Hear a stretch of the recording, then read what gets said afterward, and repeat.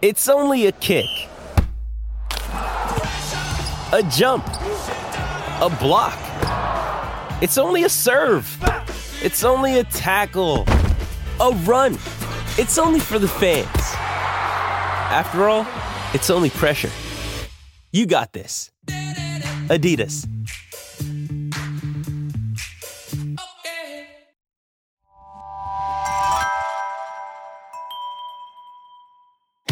I'm Todd Jones, recovering from 30 years as a sports writer. Thanks for joining me as I sit down with some of the best sports writers of our time, who knew the greatest athletes and coaches and experienced firsthand some of the biggest sports moments of the past half century. We'll share stories behind the stories, some we've only told each other. Pull up a seat on Press Box Access. We hear a lot about people not trusting the media. There are certain journalists, however, who rise above that. Mike DeCourcy is one. If you see him, hear him, or read his column in the Sporting News, you can take it to the bank that Mike knows what he's writing or talking about. You might not always agree with him, but he has facts to back up his point. Mike knows college basketball as well as anyone in the media. He's been covering the sport for 37 seasons and doing so with a love that never wavers. Some of my own favorite memories are sitting next to Mike on press row, discussing a game as it unfolds in front of us. Let's hear some of his own memories and tales. Welcome, Mike. It's a real pleasure to have you join us on Press Box Access. Well, it's an honor, really. Considering some of the people that you've had roll through here, I'm honored to even be considered to have a discussion with you. Well, if you only knew we paid those people to come, then you'll be hitting me up for the next check. So thank you, Michael. In all seriousness, Mike, I want to say you've always been one of my favorites to share time and space with.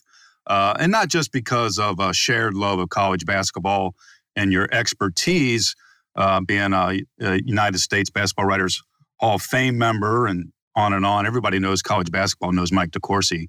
But really, just being around you, your personality, Mike, you're a happy guy, you're upbeat, you're smiling.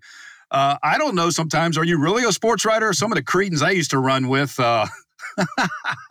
It's funny, Todd, because really, among the reasons that I decided to enter this business, and I decided very young, that I wanted to cover sports. I didn't know, honestly, the main thing that I was worried about, and I got out of school at a time when people talk about, this year's not going to be a good year for college graduates. Well, for my age group, it was like 5 years. We had terrible economic times.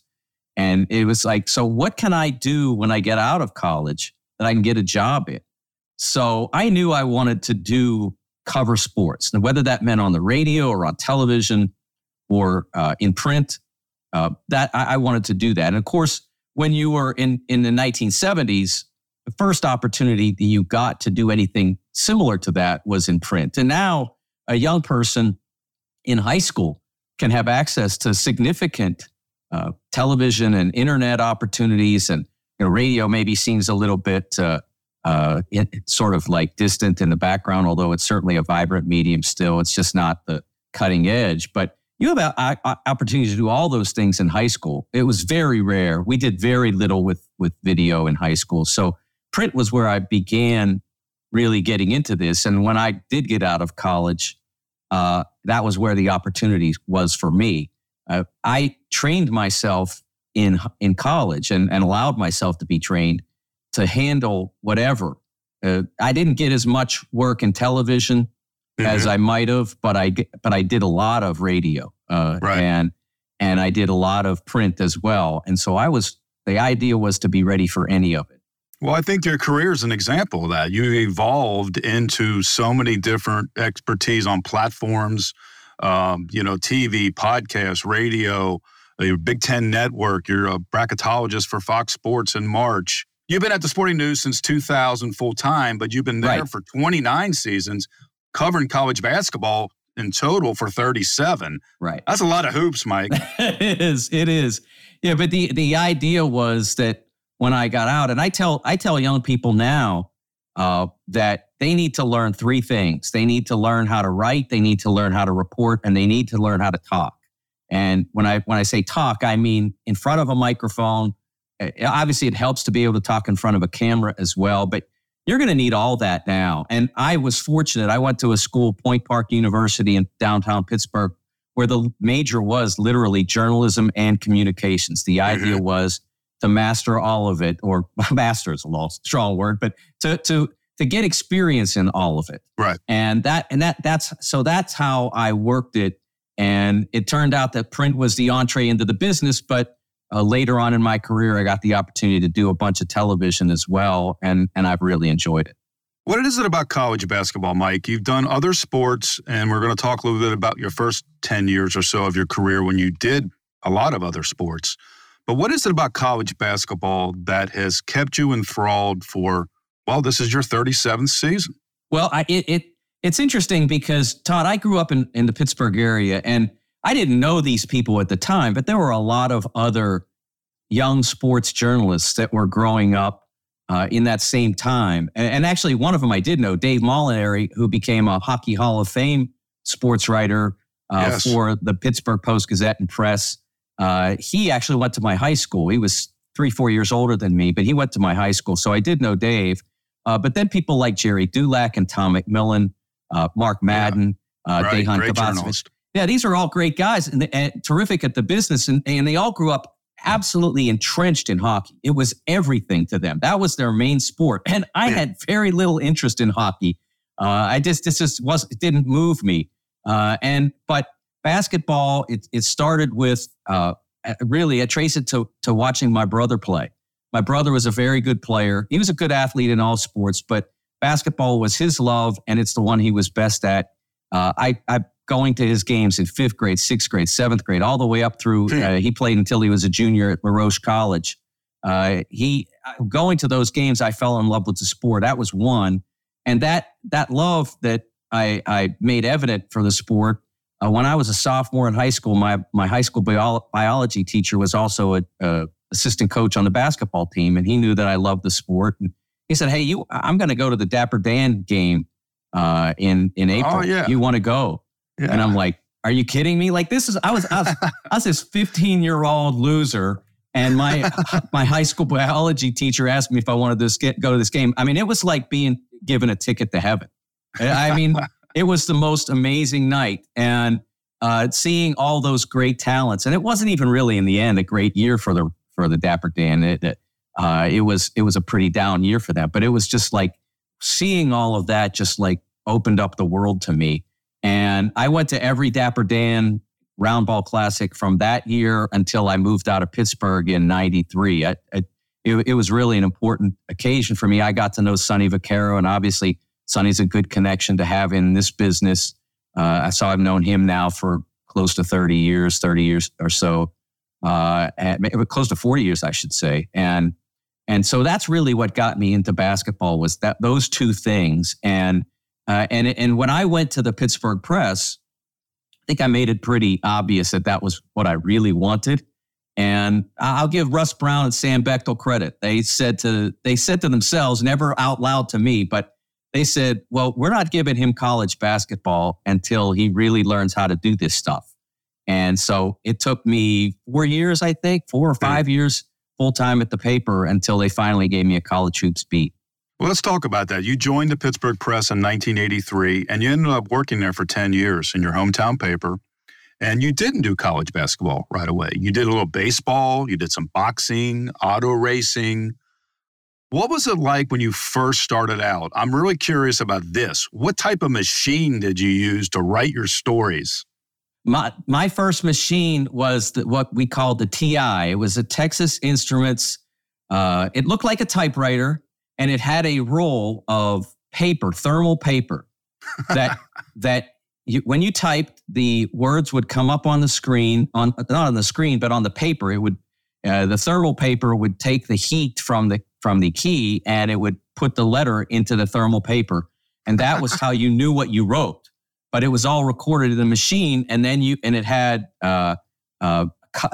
couplers on the back. It had these two little rubber phone receptors, and you would put the phone into it, and then that would transmit the story. That was my first machine, and I worked on that for 2 or 3 years, maybe 4 tops, before Radio Shack came out with the Trash 80. Oh, the trash 80, yes. The coupler, if you bumped a table and you had couplers, your story was screwed, Yes. right?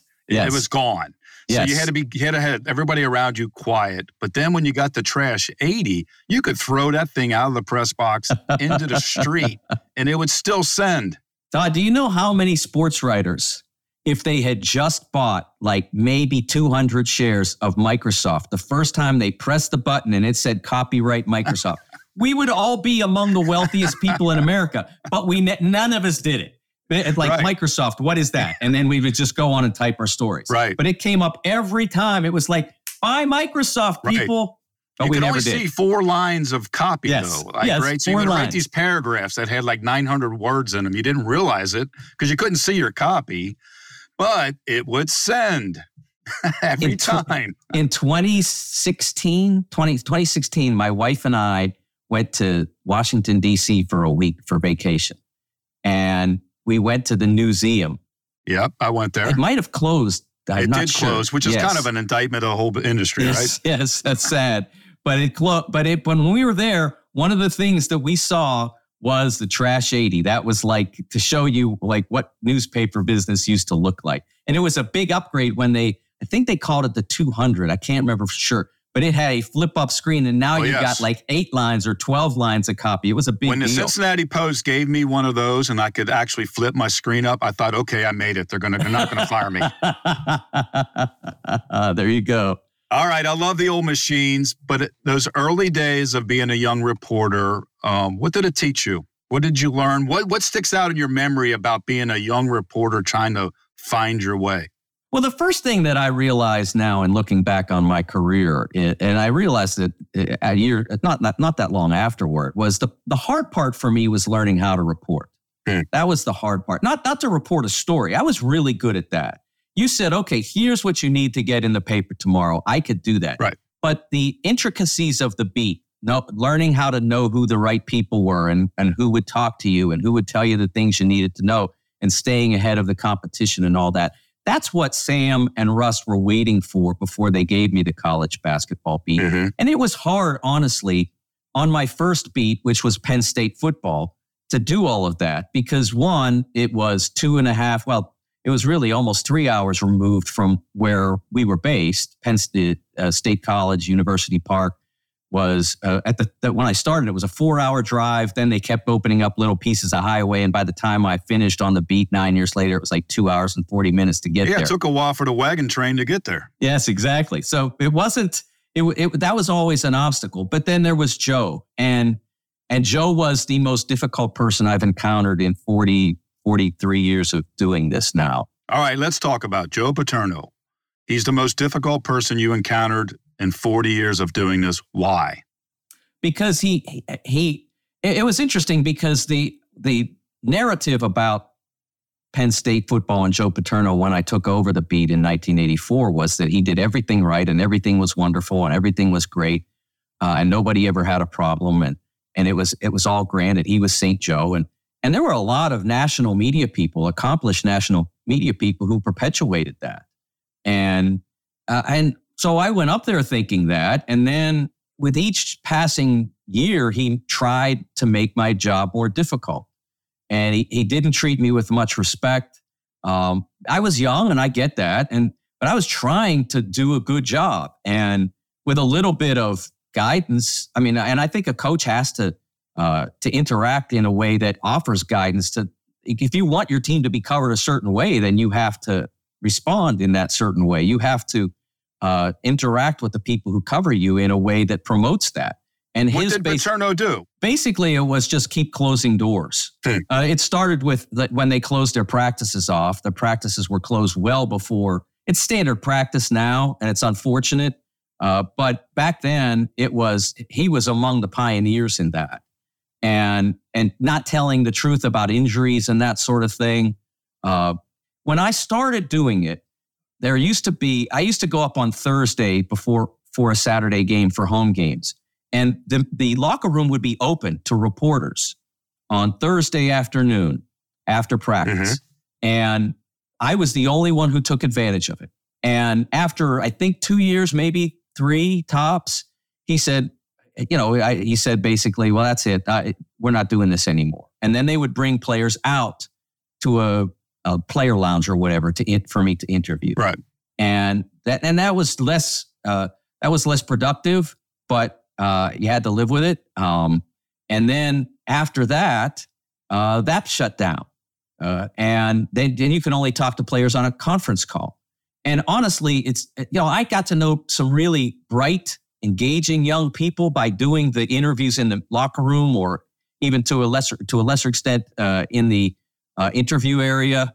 But by the time my last team that I covered, I didn't know a single player on the team, right? Because I didn't get any chance to do it. And I remember Ken Denlinger followed that team. It had like an inside the program kind of deal with Joe, and he did a book on it. And I remember reading the book and thinking, I finally got to meet all these guys that I was covered and didn't know. He was hostile to the media in a lot of ways, except when it was a big national and they would come to town and do an article on him. And it bothered me while I did it, and it bothered me for years afterward that he was that difficult to deal with. But I look back maybe 15, 20 years later, and I realized it was the best education I could have ever gotten because it made me realize, don't just accept what's on the surface. Don't accept what everybody is saying about somebody. Find out for yourself. Is this really the person that they say it is? Is this really the program that they say it is? That's what I learned from covering Joe and Penn State football. And I really believe that it made me a much better journalist having gone through that. Yeah, make a call, develop sources, get other people. You don't need to get it just from Oz himself. Yeah, and as well as just that, it's funny that, like I mentioned about the national narrative about Joe, and that persisted during my time there. They still had I covered a national championship team in 1986. I covered one that played for it in 1985, so they still had very successful teams in that period.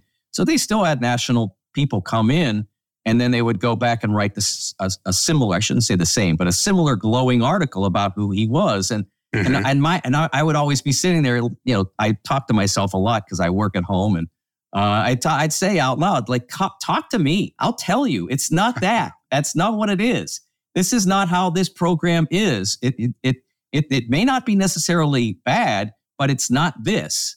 And no one, of course, ever did talk to the local reporter about that. But I covered them for 9 years. I never had a one-on-one with Joe for all the times I asked. 9 years, never had a one-on-one. No, I remember one time, I think it was around the time they played for it the first time, we were going to do a big feature on it. We called it our page 3 in the Pittsburgh Press. And so I wanted a one-on-one, and I got a 4-on-1 with 3 other reporters. Can't remember who they were, but I could get a one-on-one with Jerry Faust or Lou Holtz when Penn State would play Notre Dame, and we'd go cover that game. I could get that, but I couldn't get it with Joe. Wow, Mike. When years later, when the scandal hit with Jerry Sandusky, and it all fell apart there, and Paterno was fired at the age of 85. What did you think then, looking back based on your own experiences? Yeah, what I wrote upon before he passed, but upon the dissolution of the Paterno program, was that I believe that the secrecy of the program contributed to what not to necessarily what developed, but to how it was all handled. That secrecy was held as sort of a sacrament in Penn State football program over the course of that time. And I think it ended up being, again, I'm not asserting that Joe knew anything or anything like that, but I do know that once it was on his desk, he could have been a hero. He could have said, this is horrible, we got to stop this, and that didn't happen. It could have happened immediately, and that's not, because he was the most powerful figure in the state. And if he'd have said, this is horrendous, and we've got to do something about this. If he'd have gone to his bosses at Penn State and said, this happened, it's bad, but we have to put a stop to this, and we have to make sure that we get out in front of it. I think he could have been a hero of sorts, and he did not choose that course, and Penn State did not choose that course in that circumstance.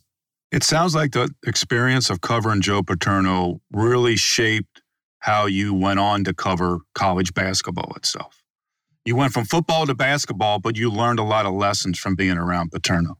It did. And I think one of the lessons, look, Bob Huggins' career did not end the way we would have liked it to. But you covered Bob for a period of time, probably about as long as I did. I was only covered the beat for 4 years before I was able to get the Sporting News as a full-time job. But that program was not as malevolent as it was being portrayed nationally when I entered the beat. It was not.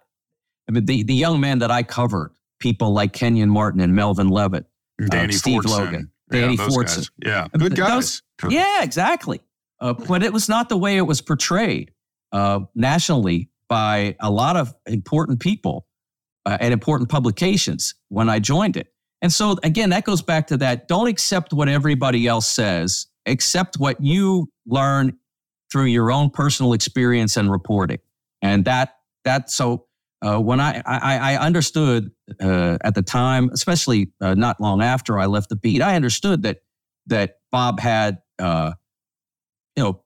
issues that he needed to deal with at times. But I still felt that he was more open and honest about who he was and what his program was than the person I dealt with previously.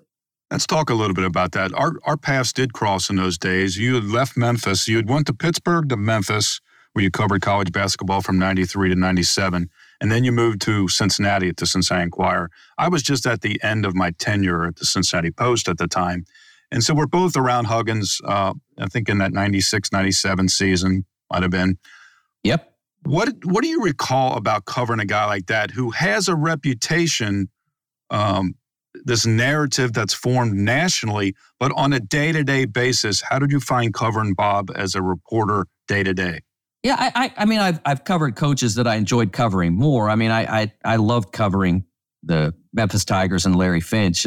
He was open and less volatile and that sort of thing. But I found covering Bob to be a pleasant experience. The teams were entertaining. That we talked about the young men that were on those teams. I enjoyed dealing with them. The program was well liked in the community. It was not always. It's not every single day was perfect. And I remember that there were one player got suspended in my second year, I think, or third year on the beat, and they just would not say why that player got suspended. I remember being frustrated by that. But I think in general it was a good beat to be on. And again, cover it with people like you and Jeff Shellman as the competition. I enjoyed that. You were both terrific reporters and made me be on my toes and fun to be with when we go to dinner on the road and that sort of thing. Yeah, I think I learned a lot of lessons. I was still learning how to be a reporter myself at that time, and I think I was a little young, trying to figure out, like you said earlier, like who's who, what's the chessboard here, not just the checkers, who are the real players and what's actually going on. And so I thought that was very educational for me too, because, I go into a beat, thinking in generalities, and then on a day-to-day basis, dealing with somebody like Huggins, it was challenging for me as a young guy. I thought it was every day was a little tough for me personally, but then I think it did make me a better reporter. And years later, I had a good rapport with Bob. We crossed paths and we would talk. But I look back on it saying, sometimes a reporter is just learning on the job. Oh, absolutely. I mean, that's one of the things that has always made me a little crazy about our business is that no one teaches you how to do this, other than maybe your peers or your immediate bosses might say, hey, do that. But we don't have beat writing seminar in Punta Verde Beach or something, right. You just don't have that. They expect you to be able to do it. And if you can't do it, they'll find somebody else. That's, they have all these things in businesses and different different enterprises like the dentists all go learn how to be dentists or better dentists at some convention in some nice place. They don't have that for us. Exactly. And so it's one of the challenges of this business. Okay, so you cover college basketball in Memphis for several years, and then in Cincinnati, you're with the Bearcats and Bob Huggins, and then you started writing for the Sporting News, and then you moved to full time at the Sporting News in 2000. So now it's college basketball national beat. I was wondering how challenging it was to approach a subject when you had to write about somebody like that you didn't have the day-to-day with, but then you also were forming opinions or reporting on news about somebody who already had this huge national reputation. I think it goes back to that I approached everybody with an open mind. And how did they treat me? How did they behave in front of me? What was their work like? How much, when I'd get access to people, I would form opinions based on that.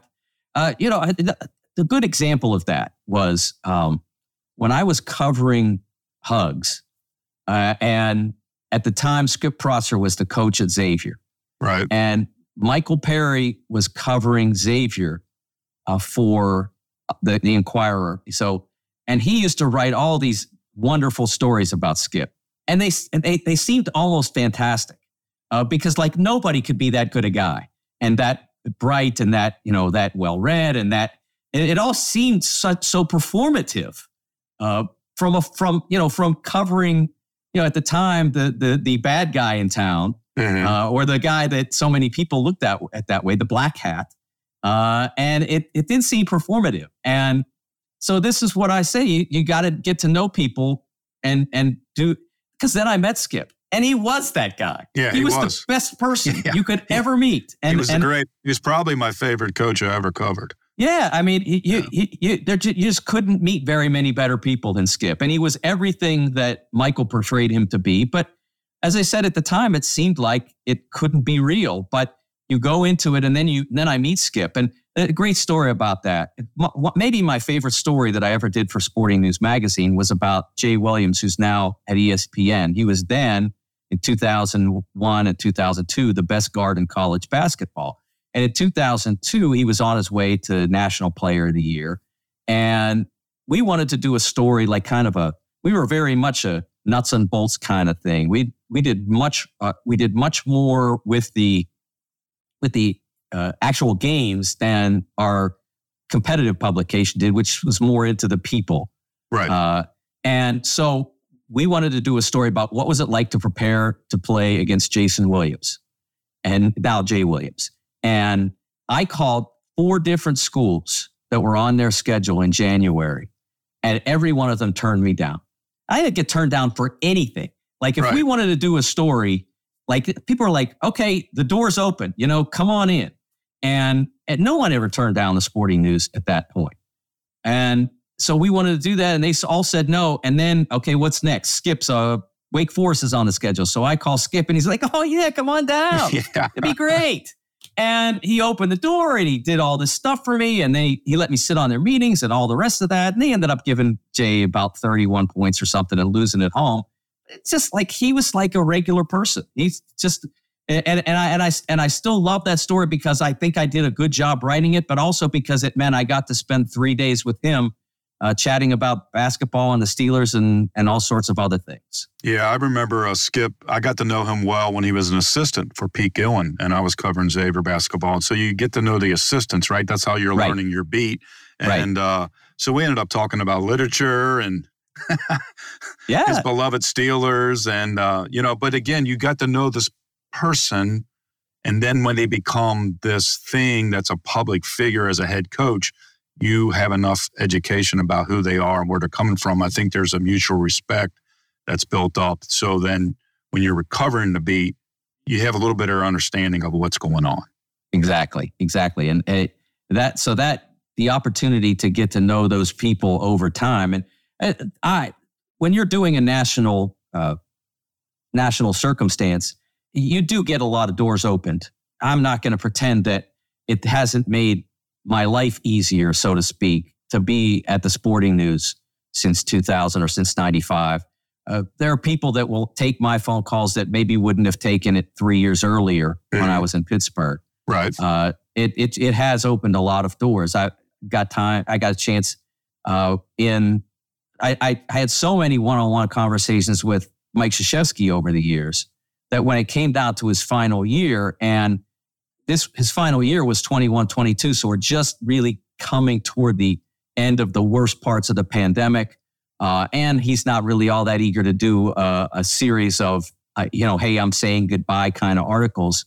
Right. I was able to get one because I had built up a relationship with him over those, 20 years or so, that I'd gotten a chance to got to know him, and we had so many good conversations, and I think I built up respect with him so that he only did a few one-on-ones. I think he did one with the News and Observer, the Raleigh paper, and he did one with me, and not many beyond that.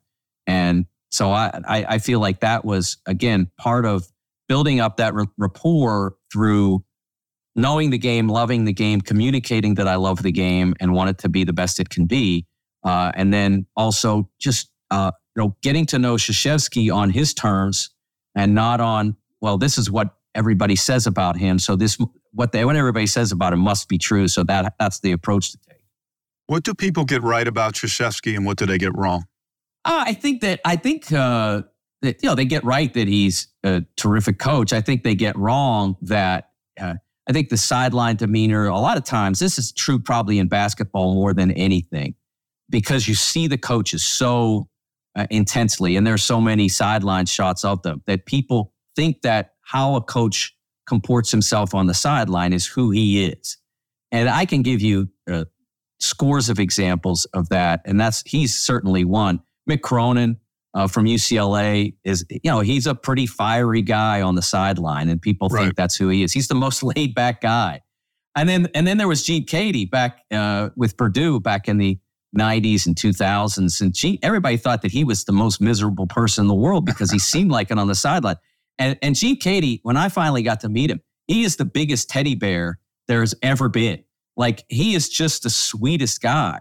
And it just was complete opposite of his sideline demeanor. So I think that's probably a lot about of Mike, about what people think of him, in terms of that. And I think they probably think that because he coached Duke, that he's more elitist than he is. I mean, that's not really who he is as a person. He's not. That's not the way he is.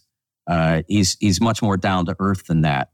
Loves his family above all. And I think that's a big part of why he coached as long as he did. I wrote about this probably around 2016, 2015, something like that, that when everybody would ask him every year, are you going to retire? And I knew him well enough that he didn't have a ton of hobbies. He wasn't a golfer, wasn't a tennis player. Wasn't like a guy like Roy Williams will tell you straight to your face. He loves to shoot craps, and he loves to go to casinos and stuff. And that's not Mike either. And Mike, while his girls were growing up, one of the things that they'd love to do, because I ran into him on a trip like this one time, he would take his girls and his wife Mickey to Broadway, and they would go see 2, 3, 4 shows, whatever they could squeeze in. That was something he loved. But then, his 3 daughters are now all grown up and married and have their families. So that's not really that feasible now. So he's very engaged with the family. So he basically integrated a lot of his family into the program, and into various enterprises that he's involved with.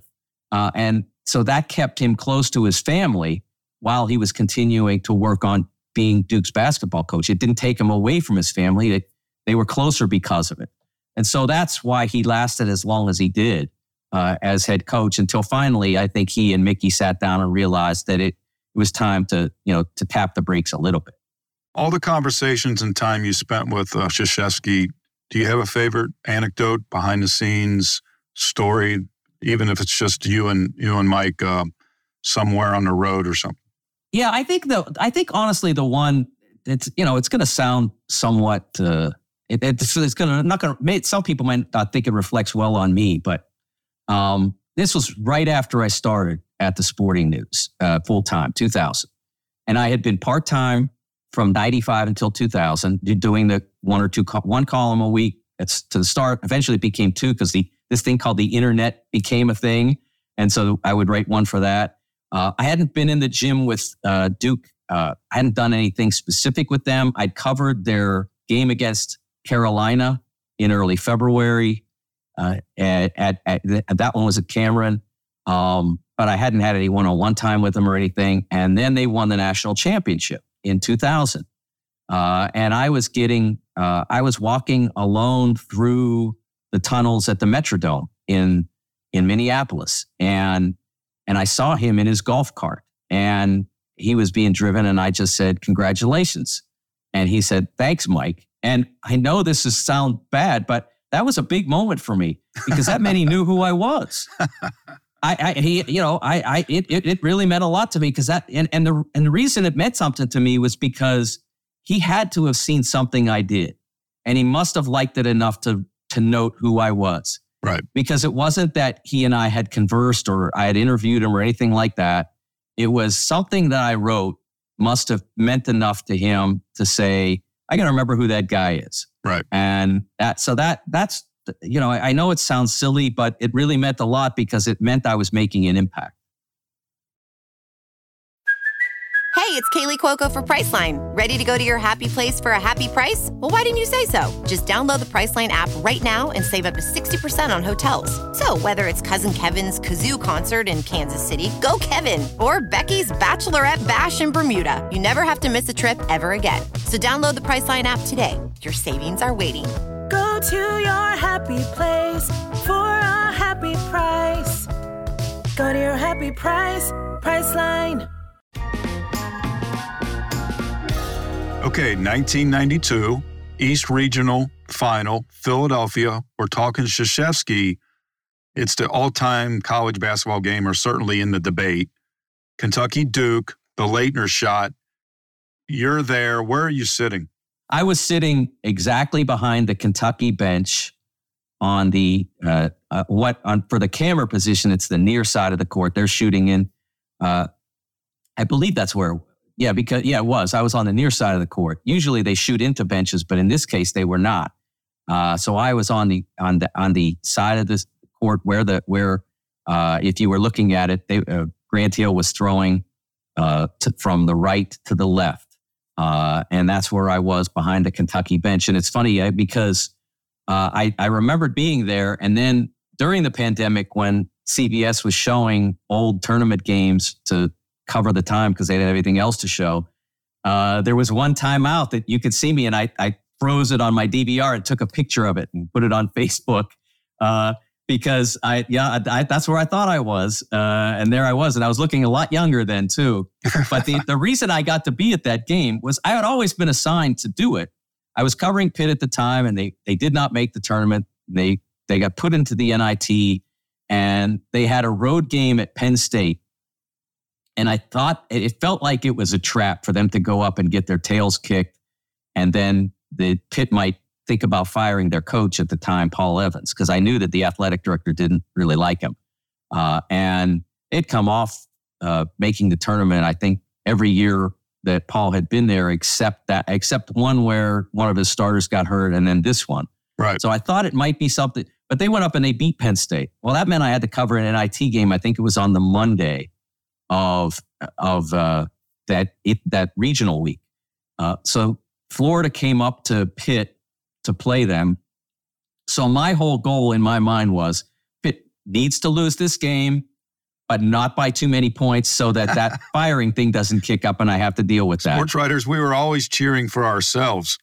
Yes, because if they win, they've got to get on a plane and go to Purdue and play a road game on Wednesday. No, you don't want that.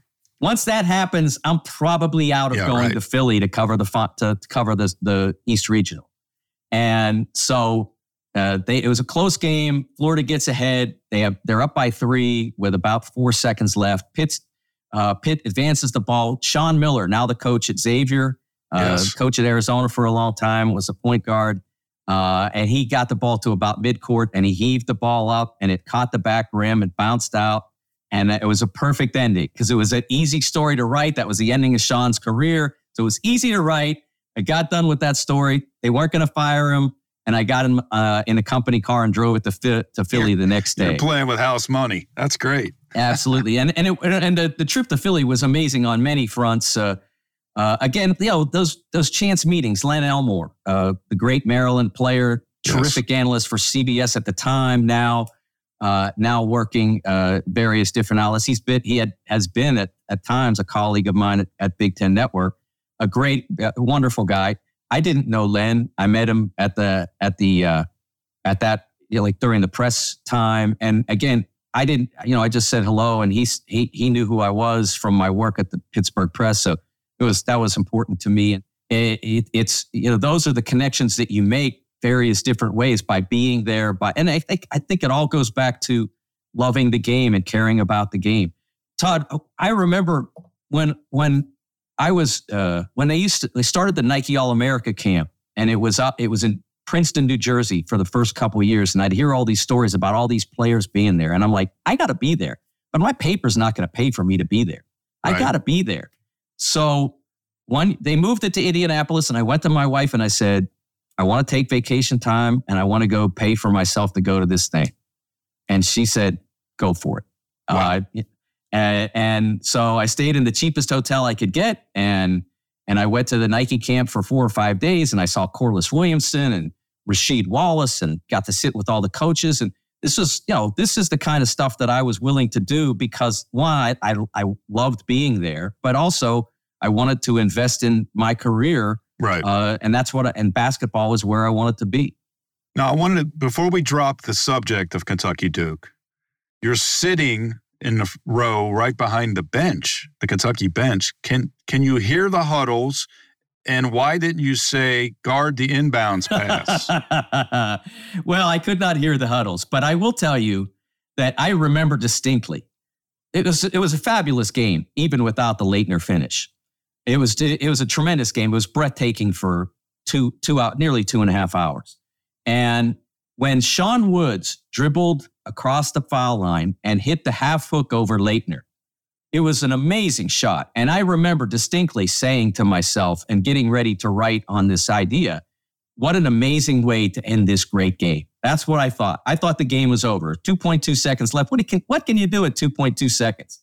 And I found out what you could do in 2.2 seconds. And I afterward talked to the various people at Duke, and they were saying that Krzyzewski was really confident in the huddle that they could pull it off. And Krzyzewski, you could say that he was just trying to pump his guys up, but in the end, he was right. They were able to pull it off.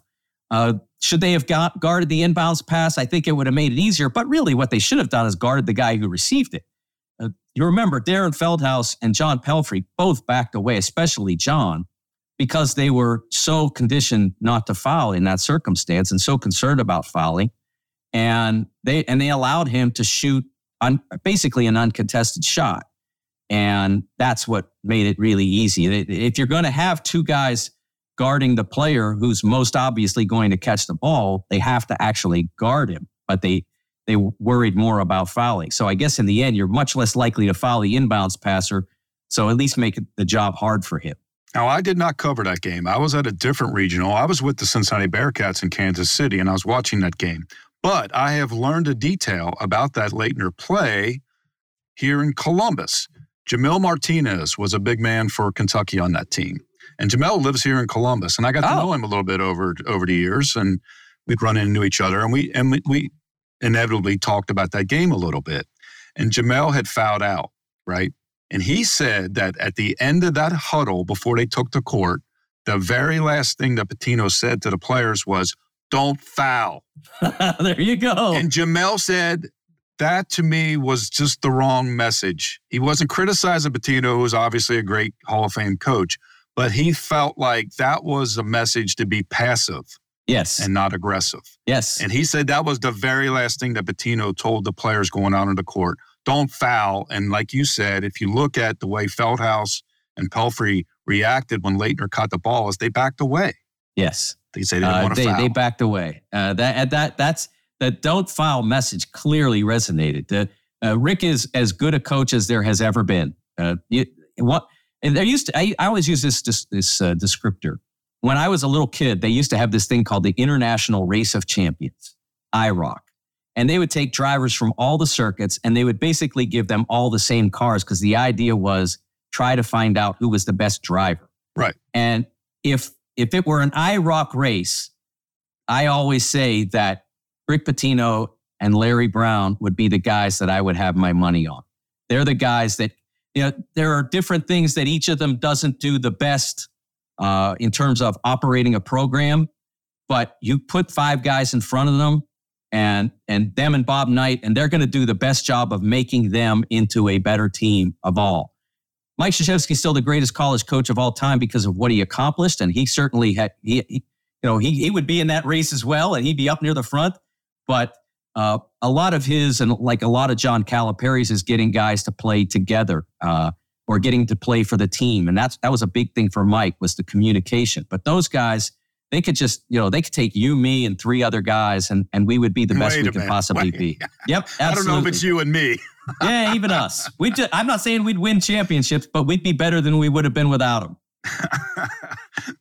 Mike, 37th season of college basketball. We talked about Duke, Kentucky. When you think about all the amazing moments, is there one in particular that stands out to you besides Duke, Kentucky? I'm not saying that's your number one, but you have witnessed so many historic moments in college basketball history, great coaches that you developed rapport with and players that you've covered. When you think back on your career, what comes to mind as a personal story? Well, I think that among the things that I really, obviously the Leitner game was the greatest game I've ever seen and ever expect to see. And maybe in any sport, it was just an amazing thing. But I thought getting the chance to cover, I was in Memphis at the time, so Arkansas was one of our schools. I mean, the state of Arkansas is like, I could practically throw a baseball from one side of the river. Well, maybe that's kind of a little far, but I maybe hit a golf ball from one side of the river to the other. That's how close the state of Arkansas was. So that Arkansas was a very important, their participation in the 94 tournament was very important to the Memphis Commercial Appeal when I was there. And there haven't been a lot of African-American coaches that have had to that point in time, that had the opportunity to be on that stage. So getting to cover Nolan Richardson, right, and that run through the NCAA tournament and covering that Final Four, that was big for me. And one of the reasons that I enjoyed doing it was the fact that at the time President Clinton was he was from Arkansas, he was governor of Arkansas, and all of that. And he was in the building the night they won the championship. I remember having to go through security line, and it was such a pain in the butt because he was there. So everything we went through on an ordinary game was multiplied by 4 because he was there that night, and he was down on the floor after the game. So that was really big. I thought that getting a chance to see Nolan raise that trophy and having the president of the United States in the house, it's the only. I've been to other games with the president. Obama was at the Carrier Classic. I think it was 2011, maybe, in San Diego. He sat a couple of rows in front of me. I could only see the back of his head. But he came to a play-in game in Dayton that I covered. That was the other game I was at that the president was at. Yes, he was. I don't remember which year that was, but I remember he was there with the Prime Minister of Britain, I believe, showing him what American college basketball was all about. I think it was Cameron at the time. So I've been in the building with with the president on a couple other occasions, but that was pretty cool as well. So I thought that was really an important moment in college basketball history. Well, it wasn't the first. John Thompson had won it in '84, but it was really important that Nolan won, and I think it really helped as well that he wanted a Southern school, because I think I watched some of the things that have been done. SEC Network did a really nice retrospective on the SEC, and they did another on the ACC as well that really delved into what segregation was like in college basketball in the 60s. When I was growing up, but too young to really know about it. Right. I'm 6 or 7 or 8 years old when all that stuff is happening. So, in retrospect, that really feels like something that I was glad to be a part of. I remember being at the Final Four the very next year in Seattle, and Nolan Richardson and his players were on the podium, and they were talking about that trope of no respect. But because of the history that you brought up, I started to try to think about it differently and think that they're talking about something much more than just the poll. Yeah. And I felt like at that point in my career, I was able to kind of contextualize and see things a little differently. I did not know Nolan. What was he like as a coach to cover? Well, he was easy to talk to about basketball, but not always not always open about how he felt, about what he was going through or had gone through. And later on, he was much more open about it. But he was someone that very much wore that that badge that you talked about, because one of the things that you notice, especially in that era, was that national narrative concept that would develop around certain teams. Mm-hmm. And this was true. I remember this was true of Duke Vegas in 1990. I remember I covered that when Duke upset them the next year, and I remember that narrative was still in play the next year. And I remember it, because the Duke guys, kids were great, and I know some of the players that are on that team now. I know Bobby Hurley, great guy, and Ala Abdelnaby is one of the nicest people that you could ever meet. So generous. So it wasn't anything wrong with how they were portraying Duke, but it was the emphasis on the contrast. And I remember sitting there, and I'm 30 years old, and I'm listening to this, and the questions of the UNLV players were so much different than they were it was clear that what they were trying to present was the Duke players are this upstanding student athletes and all that, and these Vegas kids are these renegades. And I remember thinking, Greg Anthony's as bright as anybody in this building, let alone, not just the players, but the people. I mean, you could tell the guy was going to have a significant career. He was so sharp. He was so bright. What difference did it make what school he went to? Right. And the same thing was true 2 years later when we were at the Final Four in Minneapolis with Cincinnati, Michigan, Duke, and Indiana. And when the Cincinnati press conference was held, if everything that happened could be condensed into one question, it would be, what are you JUCO losers doing messing up our Final Four? That would have been the question if you would condense the entire nature of the conversation between the reporters who covered that Final Four and Bob and his players. That would have been what it would be condensed to, because that's how it used to be in covering those sorts of events. Because remember, a lot of the people who would show up at the Final Four weren't necessarily people who covered college basketball day to day. Right. You go to a Final Four now, you don't see a lot of those people. You mostly see people who live in the sport, either with the four teams that are there or people who do what I do for various publications. Yeah, I was at that 92 Final Four, and I remember it just being so unfair. Again, like the generalization, and really, let's get down to it, right? There's race Some involved of it was in so that much too, of this. yes. And I just remember thinking, like, this is not what people who know.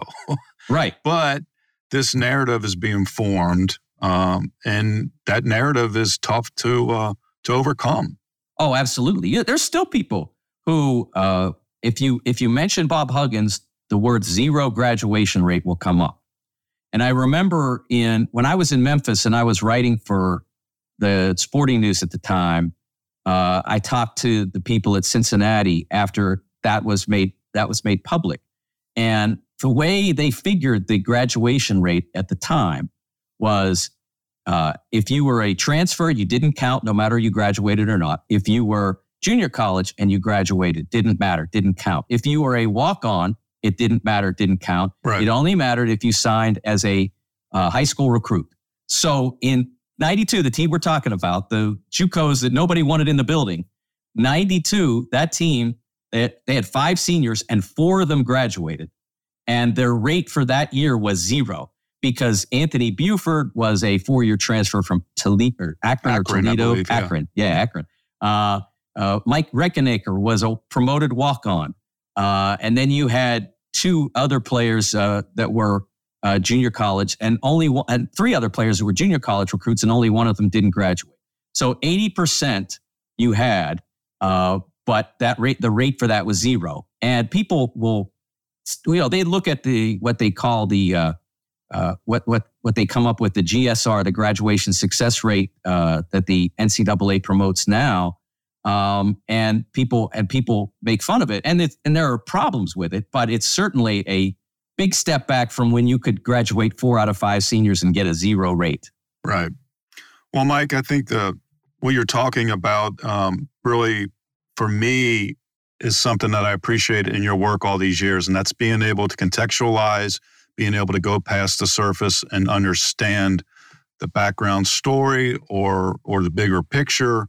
And I think it's shown in your work over the years. You do it all. You do columns, long form, breaking news, analysis, podcasts, radio, TV, Big Ten Network, Sporting News, Fox Sports in March. And I think we need that. We need that ability to be versatile and to bring understanding. And everything isn't just black and white. There's a lot more gray in the world than we want to know sometimes. Yeah, I'm big on that. That's always been a big part of what I do, is try to look at something. There are very few occasions when I will just slam into something because there's usually some nuance behind it. And my job has always been, my directive has always been to try to find the nuance in something. Think critically. Not just think, what's going to be the most popular opinion, that sort of thing. What everyone else thinks. I'm often going to go against the grain because right. I try to look at things analytically and critically and independently. And so, I'm going to say LeBron James is the greatest basketball player of all time, even though the preponderance of opinion is that it's Michael Jordan. But I can give you, I can go and I can give you a real good analytical case about why I'm right. And some people get tired of those kinds of arguments. I think they're the lifeblood of sports. I love them. You can't compare eras. Well, why not? Who loses? Well, it's two fans sitting in a bar arguing. Exactly. That's what really sports gets down to. So exactly. When I first started at the Pittsburgh Press, there was no internet. There was no Twitter. People would call the press sports department to settle a bar bet. Oh yes. Okay. And those were fun calls. And so I absolutely believe in that. But I don't believe in I don't believe in just going along with the crowd that says this is the greatest thing of all time and saying, okay, well, if you say it, then that must be true. Well, those calls to the Pittsburgh Press were fun calls. I used to get them at the Cincinnati Post in the late 80s, early 90s. And this has been a fun call. I am so happy that we were able to reconnect. It's been much too long since we talked, Mike, and I've had a lot of fun looking at the nuances of your own tremendous career in the last 40 years. And I wish you all the best, and thanks for joining us. Well, as I said, Todd, it's a real honor. I've always been a fan of your work. Amazing stuff that you've done over the years, and a good friend, and to be put in the list of the amazing journalists you've talked to over the years, it really is an honor for me. Mike, thanks. My Venmo is... Take care. Thank you. Thanks for listening to Press Box Access. You can find us here with a new episode every other Wednesday. If you enjoyed this episode, please be sure to subscribe and follow us on Apple Podcasts or on your favorite podcast app. We'd love for you to review us. 5 stars would be nice. Follow us on social media. Drop us an email at pressboxaccess@gmail.com. And be sure to spread the word. Everyone is welcome here. This has been a production of Evergreen Podcast.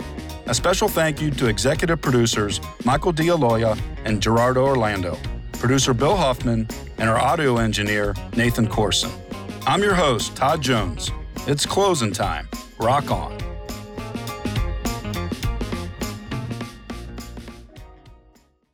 Have you ever wanted to know how to win a Formula One Grand Prix? I mean, really know about the driver tactics from the cockpit, the strategy calls from the pit wall, and even the mind games in the paddock.